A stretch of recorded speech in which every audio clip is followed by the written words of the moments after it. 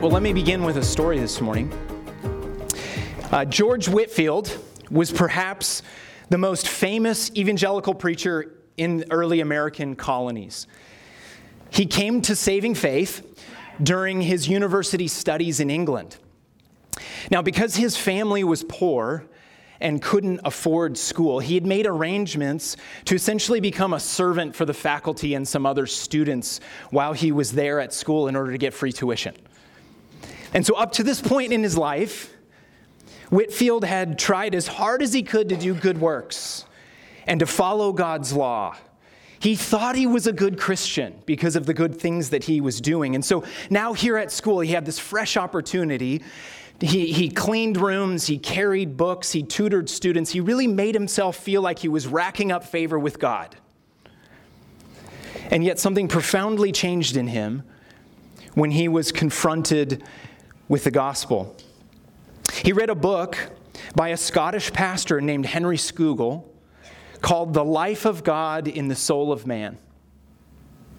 And Whitefield was convicted by this reality that he was still lost despite his attempts to earn God's favor through his good works. He came to understand the biblical message of the gospel. Salvation is by grace through faith. It's a work of God through and through.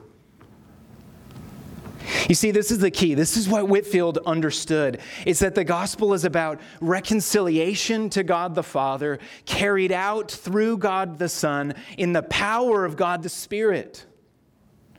He came to see that redemption was the gracious, unmerited, loving gift of the Triune God. So after graduation, this all happened while he was in his university studies, the Church of England didn't assign him a pastorate to go and serve in a local church. And so he didn't have a ministry specifically, and so he began preaching in parks and fields. He was reaching out to people who normally didn't attend church. And his exposition of God's word, along with his very passionate and dramatic preaching style. He cut his teeth doing drama as a kid, and so his preaching style was very dramatic and passionate. And he made this huge impact as crowds of people turned their lives to Christ. Now, in 1740, Whitefield traveled across the Atlantic to go to the American colonies, and he preached every day, sometime for multiple times a day, to crowds as large as 30,000 people. And they know this because he became friends with Ben Franklin. Ben Franklin, during one of his sermons, paced off, how far away can I hear him? And then he drew a circle around that and counted how many people could fit in that circle, and it was over 30,000 who could be within earshot. Over the course of the next 30 years, Whitefield made 7 trips to America and preached over 18,000 sermons to an estimated 10 million people. Oh! He was famous for preaching John 3, verse 7, the story of Jesus and Nicodemus, where Jesus says, "You must be born again." He preached this sermon so many times that some of his critics came to him after a while and they're like, "Dude, why do you keep preaching this same verse over and over again?" And he looks him straight in the eye and he says, "Because you must be born again." His legacy still reverberates in churches today who embrace the biblical gospel of reconciliation to the Father through the redemption of the Son and the power of the Spirit. And so, friends, what we're doing this morning, we're circling back to John 14, taking extra time to ponder the deep truths in this part of the Gospel of John. And so if you're kind of just joining us this morning, we had messages 2 Sundays ago and last Sunday on John 14. And so we want to go back this week to specifically focus on the richness of the Trinitarian theology that comes through in this chapter. So here's what I want to help you see this morning. John 14 reveals to us the distinct Trinitarian shape of the gospel. It unfolds the truth that God is 3 in 1. And this chapter invites us to find hope and joy in the Triune God. In other words, the Trinity is good news. And my heart for our church this morning is that we would stand in awe of the Triune God. That we would see a fresh vision of His glory, that we would realize the great gift that we have in being brought into communion with Him. So with that in mind, open to John 14. And what I'd like to do is read the entire chapter. Now remember, we've studied this the last couple weeks, but I want to read the whole chapter again, because it's wonderful to hear God's word read out loud, but I want you to hear it with this sense of the Trinitarian shape in this chapter. So what we're going to do is look again at Jesus' teaching here to His disciples in the upper room. And remember, we have to hear these words, remembering that the disciples are in distress at this moment. And so they don't understand what's going to happen the next day when Jesus goes to the cross. And so Jesus explains what is to come. And I want you to listen to this chapter with an ear to that Father and Son and Holy Spirit as the Triune God comes through in the text. So let's read John 14. Do not let your hearts be troubled.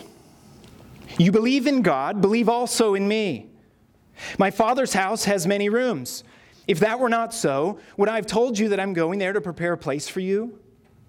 And if I go and prepare a place for you, I will come back and take you to be with me so that you also may be where I am.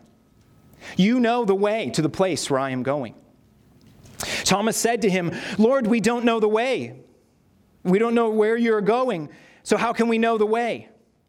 And Jesus answered, I am the way and the truth and the life. No one comes to the Father except through me. If you really know me, you will know my Father as well. From now on, you do know him and have seen him. Philip said, Lord, show us the Father, and that will be enough for us. And Jesus answered, don't you know me, Philip, even after I've been among you such a long time? Anyone who has seen me has seen the Father. How can you say, show us the Father? Don't you believe that I am in the Father and the Father is in me? The words I say to you, I do not speak on my own authority. Rather, it is the Father living in me who is doing his work. Believe me when I say that I am in the Father and the Father is in me, or at least believe on the evidence of the works themselves. Very truly, I tell you, whoever believes in me will do the work I've been doing. And they will do even greater things than these, because I am going to the Father. And I will do whatever you ask in my name, so that the Father may be glorified in the Son.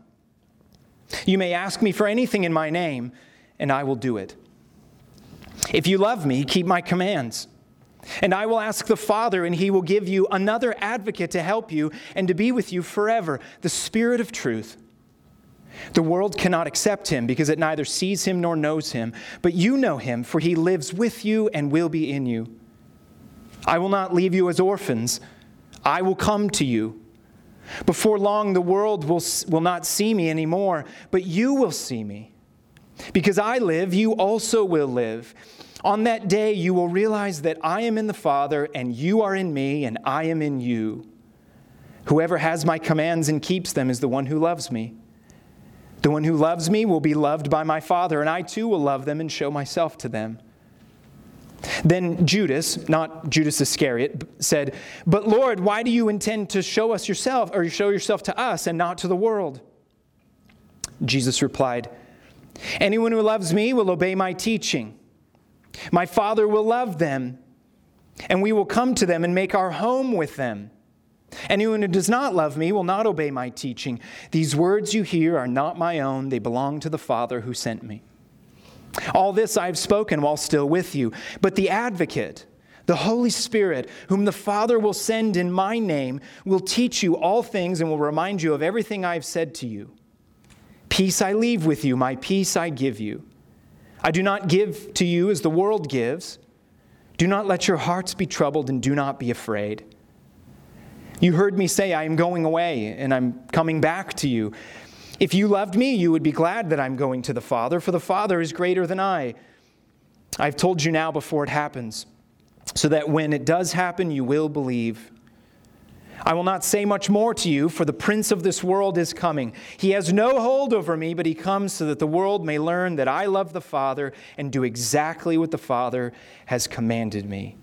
Come now, let us leave. Amen. This is the word of God. All right.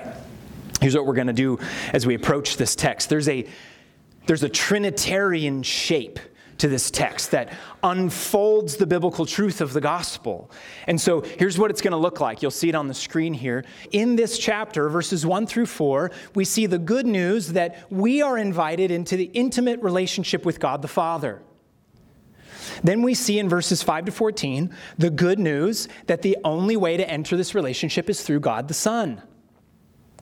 Then verses 15 to 31, we see the good news that the transforming power to know God and to walk in His ways comes through the presence of God the Spirit. You can see the flow of this chapter in unfolding the reconciliation to have a relationship with the Father through the redemption that comes by the Son alone, and then as we know God and walk in His ways by the power of the Spirit. So let's follow that shape as we go through this chapter. Let's look at how this text describes the good news of Father, Son, and Spirit. So let's jump in. God the Father, verses 1 through 4. Now, if you notice, as Jesus opens this section, He uses household language. And understanding this image of the household is really critical. Okay, people live in a household, typically with their family. It's got this dimension and background of this sense of family living together. And in the ancient world, you have to understand that it was very common in the ancient world for multiple generations to live in the same household. And so, in fact, when a child would grow up and they would go off and get married, after they got married, that couple would often actually build an addition onto the family household, and they would come and move to the same location and live in multiple generations within the same home, and you would have them all there together alongside all of that extended family. Friends, don't take this lightly if you understand this image. You are being invited into God the Father's household. Let this sink in. When we look at images in the New Testament, Christ, the groom, His bride, the church, being brought into perfect union fellowship, there's a place that Jesus is going to prepare for us in the Father's household, like He's building an addition here, an addition there, for you and for me, that we each have a home now in God's family, dwelling with Him forever. Friends, what you need to understand, this is the center of the good news, is the reconciliation we have with God the Father, that through Jesus in the gospel, you could be forgiven of sin, you can be washed clean and reconciled to the Father freely by His mercy and grace, so that you can be adopted into God's family. And friends, this is for His praise and glory. Ephesians chapter 1, verses 3 to 6 says this. Look on the screen. Praise be to the God and Father of our Lord Jesus Christ, who has blessed us in the heavenly realms with every spiritual blessing in Christ. For He chose us in Him before the creation of the world to be holy and blameless in His sight. In love, He predestined us for adoption to sonship through Jesus Christ, in accordance with His pleasure and will, to the praise of His glorious grace, which He has freely given us in the one He loves. Friends, what you need to understand and see, the key to this, especially as we understand the Trinity, is that the reconciling love that we receive by grace through faith when we are adopted into God's family flows from the perfection of the love that has eternally existed within the very being of the Triune God. Let me just let that sink in for a moment. The very love we receive by God's grace is an overflow of the perfection of the love that has eternally existed within God Himself. This is a critical component to understanding the Trinity. When the Apostle John, who wrote the Gospel of John and then also wrote 1st, 2nd, 3rd John, when the Apostle John writes these words in 1 John 4:8, God is love. This means that love is essential to his being. It's not something that God discovered or that he decided to do at some point in history, some kind of a behavior he chooses to exercise. But instead, God has eternally existed as three in one in the perfection of love within himself. In other words, his love is infinitely flowing within the one being in three persons. He doesn't need any other being. He doesn't need us to be lovely or to love him in order to complete him in some fashion. He's not dependent on others to love or to be loved or to express love. This is foundational for how we understand the very eternal nature of God. It's the foundation of the gospel and his reconciling gracious love to us. And I'll tell you, there's some, you'll encounter sometimes some ways of thinking or systems of belief that teach that Jesus was not eternally begotten of the Father, but he was created at some point prior to the creation of the world. And if this were the case, then being a father would not be essential to God's being. There would be a time before God loved. Love would be something he would acquire at some point. It would be conditional upon the lovability of another being. In other words, Jesus would then have to earn God's love. And if this were true, we'd have to change our entire language here. 1 John 4:8 would make no sense. Instead of saying God is love in his being, you would have to say something like God has love. God expresses love. God has found love. See, there's a theologian named Jared Wilson. He puts it this way. He says, a solitary God cannot be love. He may learn to love, he may yearn for love, but he cannot in himself be love, because love requires an object. Real love requires relationship. If God were not a Trinity, but merely a solitary divinity, he could neither be love nor be God.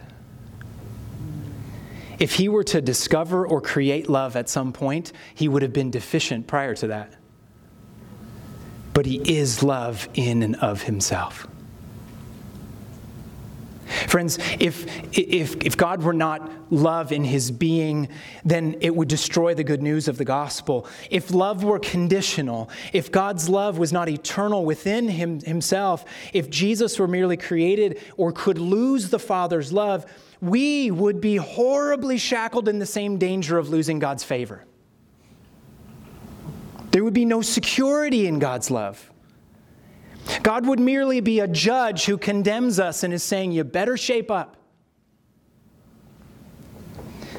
Rather than seeing a totally different perspective, we would be still lost and dead in our sinful flesh. But friends, let me just share with you the good news. There can be a place for you in God's household,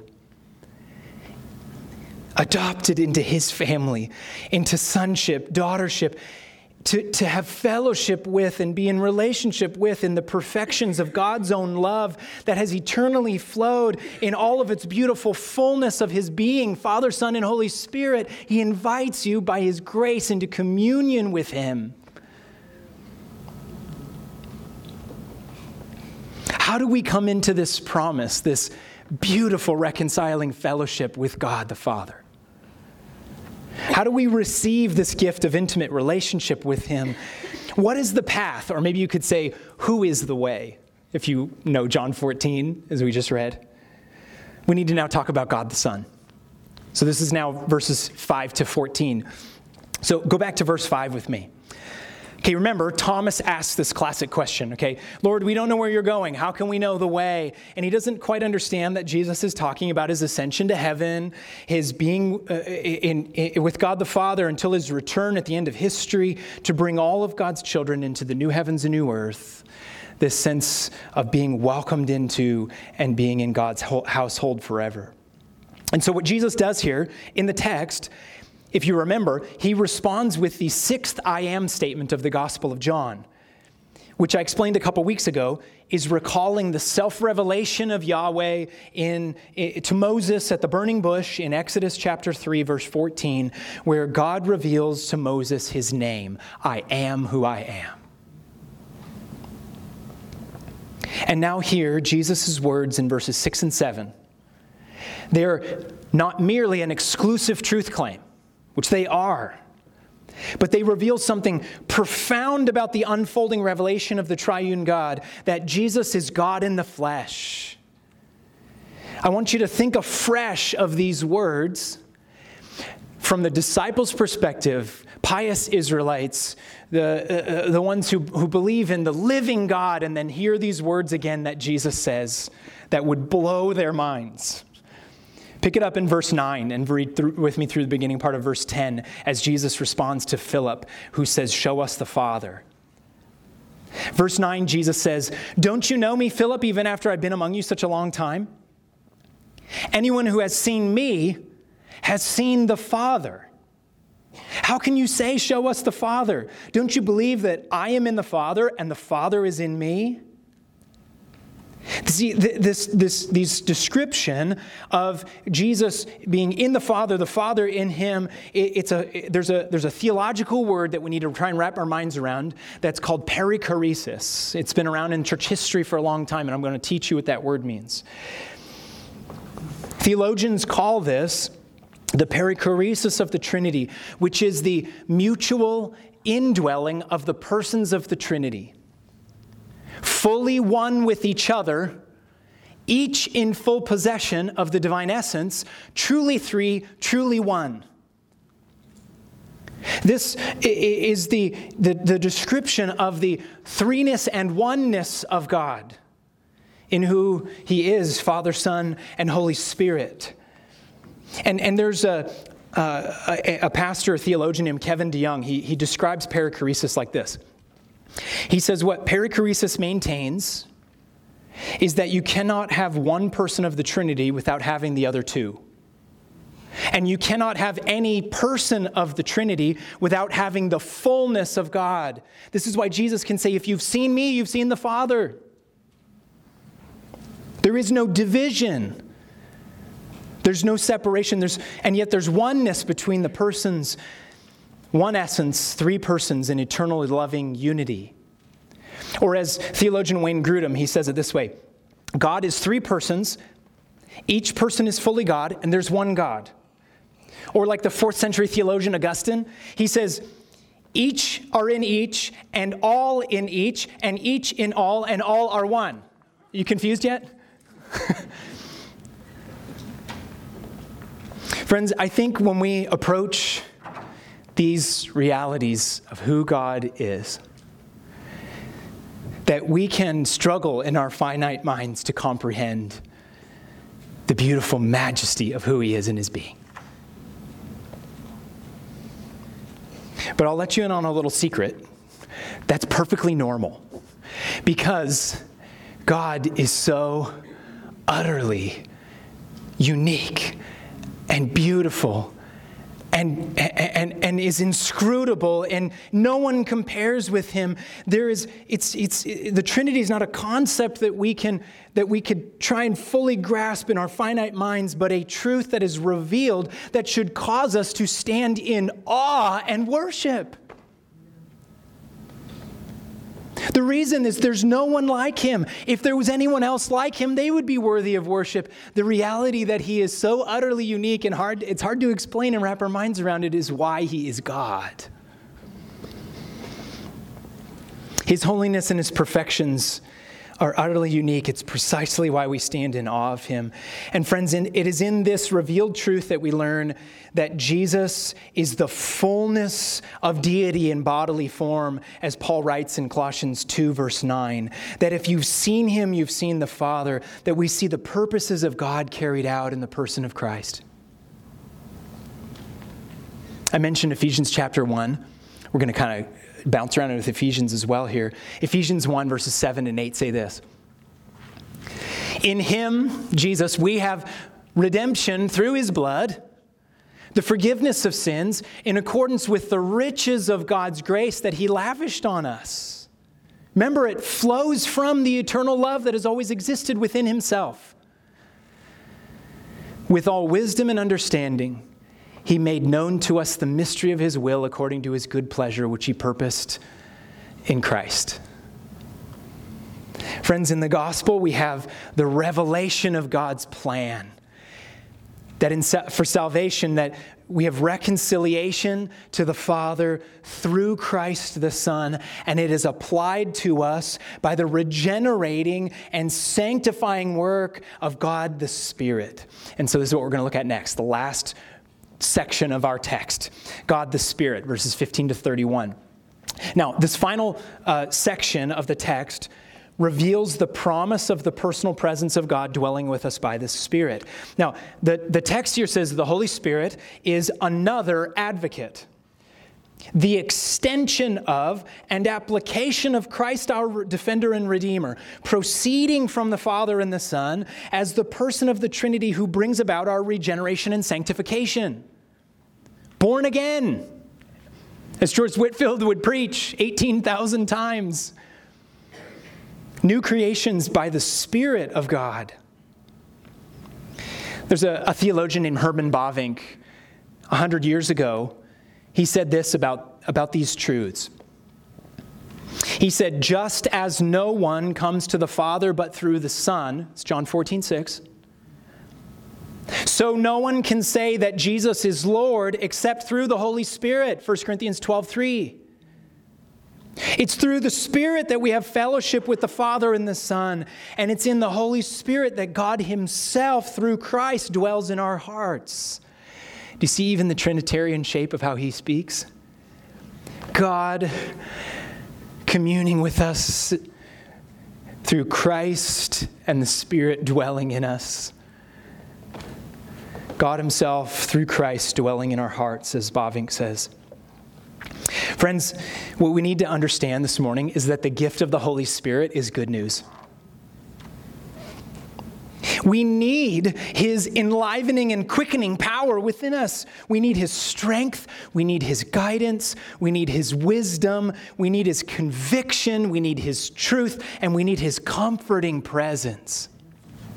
Let me just take a moment to clarify one thing as an aside. Whenever we talk about the Holy Spirit, we need to be careful to remember that the Holy Spirit is a person and not a force or a power. So when we speak about the Holy Spirit, we use words like he and him, not it. He is fully God. He is in full possession of the divine essence. He is God dwelling in us. The mind-blowing reality of this is just unbelievable, friends. It's through the person of the Holy Spirit that we are incorporated into fellowship with the Triune God. And it's the Spirit, he is the down payment that points ahead to the face-to-face presence of God in the new heavens and new earth. Just listen to how Ephesians 1 continues to unfold. This is verses 13 and 14. The text says, you also were included in Christ when you heard the message of truth, the gospel of your salvation. Remember what we just heard, reconciled to the Father and adopted into his family through Christ the Son. When you believed, Paul says, you were marked in him with a seal, the promised Holy Spirit, who is a deposit guaranteeing our inheritance until the redemption of those who are God's possession to the praise of his glory. The good news of Father, Son, and Holy Spirit results in praise and worship. It is a work of God through and through. It's what Whitefield discovered and understood when he came to saving faith. So, friends, as we look at this, I want to make sure that we're very careful about how we define and clarify and understand the Trinity, and especially some errors that can be made along the way, especially in church history.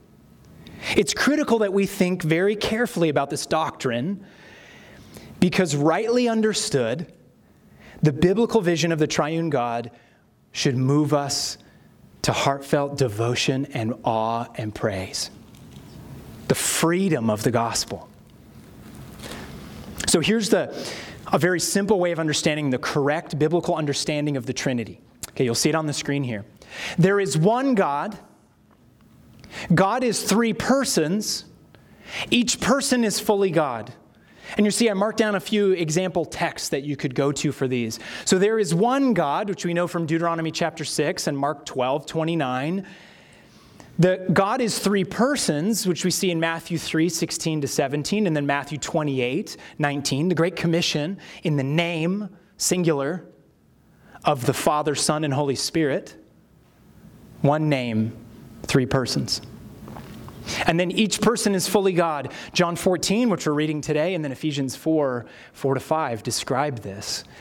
Now, friends, as we try and understand this, and you describe God is one, he's three persons, each person is fully God. This is a truth. These are realities to be received by faith. It is not ultimately something that can be explained by human reason alone.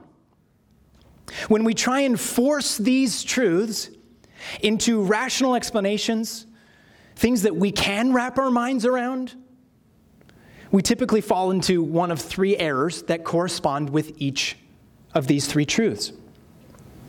The first one, you'll see on the screen here, is what's called tritheism. This denies that there is one God. And as you see tritheism kind of come through, this error places too much emphasis on the distinction of Father, Son, and Spirit, making them separate beings. So there's some classic analogies, and all analogies of the Trinity fall short. Let's just imagine that right away up front, okay? Because if there was something that could perfectly compare to God, it would also be worthy of worship. God is unique. God is utterly unique in that way. One example of tritheism is the example of an egg. That some people have used that. There's a shell, there's a white, and there's a yolk, yet it's all an egg. The problem with that is you can pull the parts. You can pull it apart. You can take the shell off. You can separate the yolk and the whites. And that denies the essential oneness of the being of God, that he's one. Okay, the next one is modalism. Modalism denies that God is three persons. And so this error tries to protect the oneness of God by saying that there's only one God who appears in different forms, in different times, in different modes, and reveals himself in those different ways at different moments. And so there's one God, but in the Old Testament we see God as the Father, and then in the Gospels we see God as the Son, and then later on in the church we see God as the Holy Spirit. It's the same God, but he's just appearing in different forms, in different ways. That's modalism. Now, the one example of this as a metaphor is water. People use this sometimes to try and describe the Trinity. That water can exist as a solid, as a liquid, and as a gas. The only problem is that molecule of water can only be one at one time. It can't be all of it all at once. And so it breaks down because you don't have this sense of the three in one. All at one time, God is all three. Now, the third term to understand is what's called subordinationism, which is kind of a broader theme or broader topic that denies that each person of the Trinity is fully God. This expresses itself in a myriad of ways in church history. And this error teaches that Jesus and the Holy Spirit are less than God the Father. And so there can be this sincere desire to protect that God is one, his authority, his sovereignty, and at one moment elevating that, but then lessening the divine nature of the Son, the fact that the Son and the Holy Spirit are co-eternal, co-equal. But friends, this has disastrous results for the gospel, which I hope we've already started to understand today.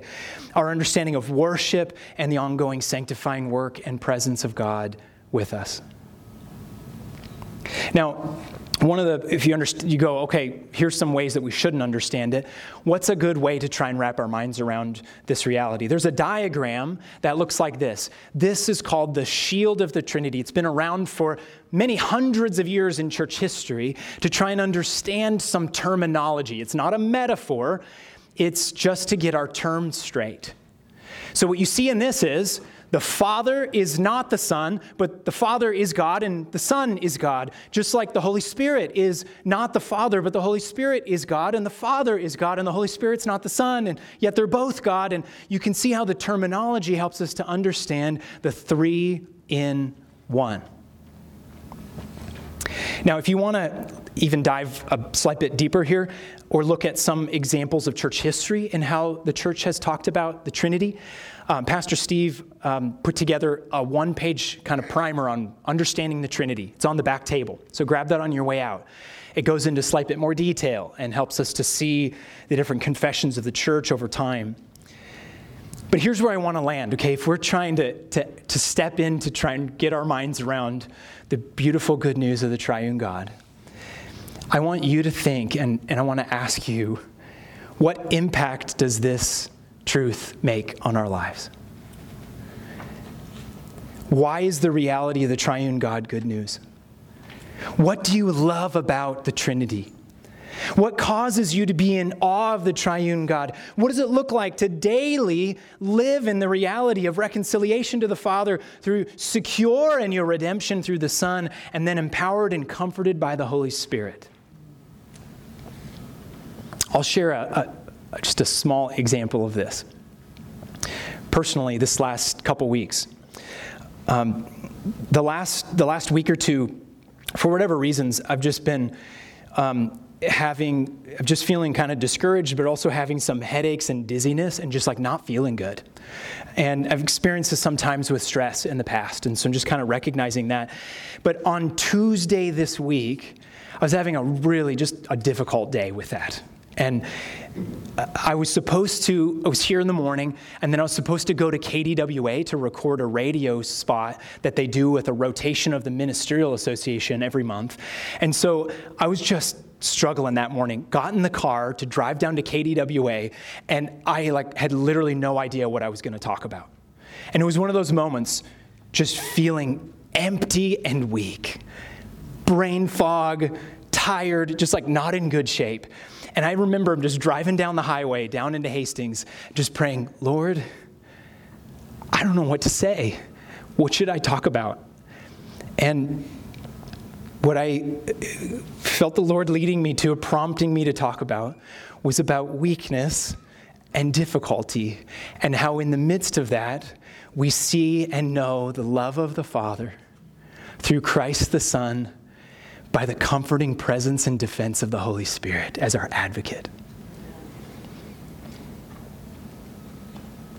So I shared a little bit in this radio time about how God has ministered to me through the comfort of knowing I'm loved by the Father, that redemption is only through Christ, that the Holy Spirit uses the body of Christ to minister to each other. And so I shared about my experience as a kid when my twin brother had bone cancer, and I was 12 years old, and our family was so loved and cared for by our church that I just got to see God's love and mercy and grace and forgiveness and comfort come through that moment.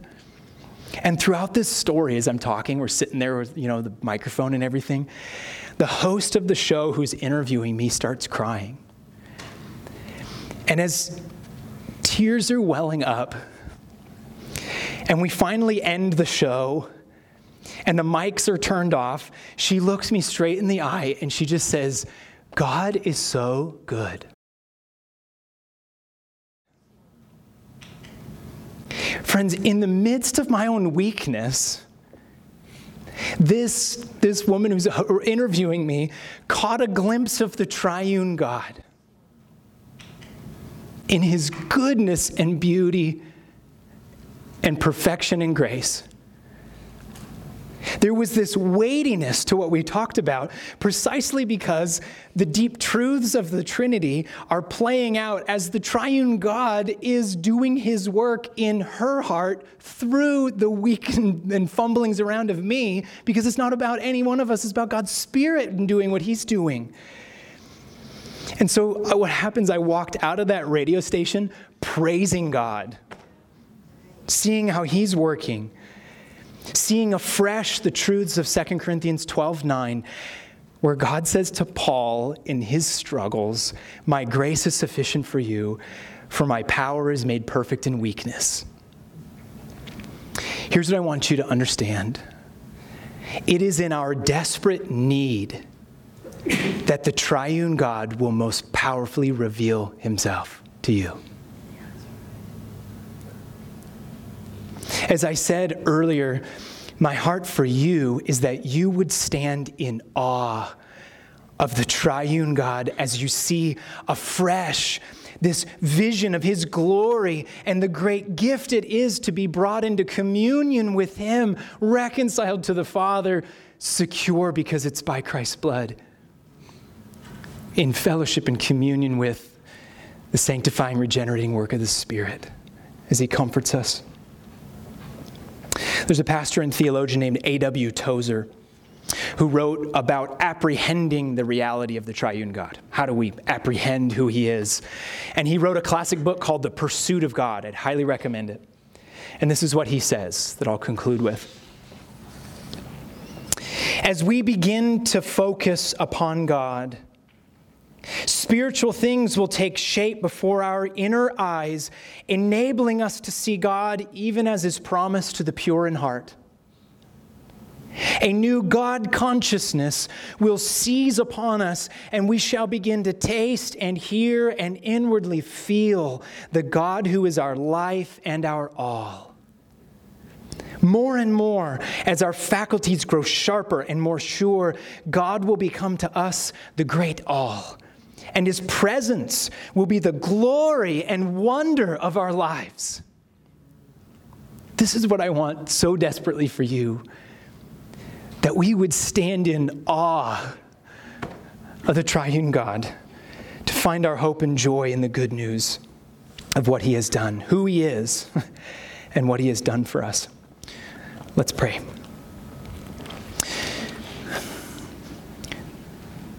Father, we come to you with the great privilege and honor that we get to come into your presence and speak with you directly through Christ the Son and by the power of the Holy Spirit. That we have access to you, our Father. We've been adopted into your family. Lord, when we trust by faith, we see the work you're doing in us by the Spirit. Give us a fresh vision even now as we go to our time of communion of what you have done to reconcile us, to transform and change us, to promise a future with you in your presence. Thank you, Lord, for who you are and what you've done. Let us grasp afresh today the good news. We love you. We worship you. We stand in awe of you. In Jesus' name, amen.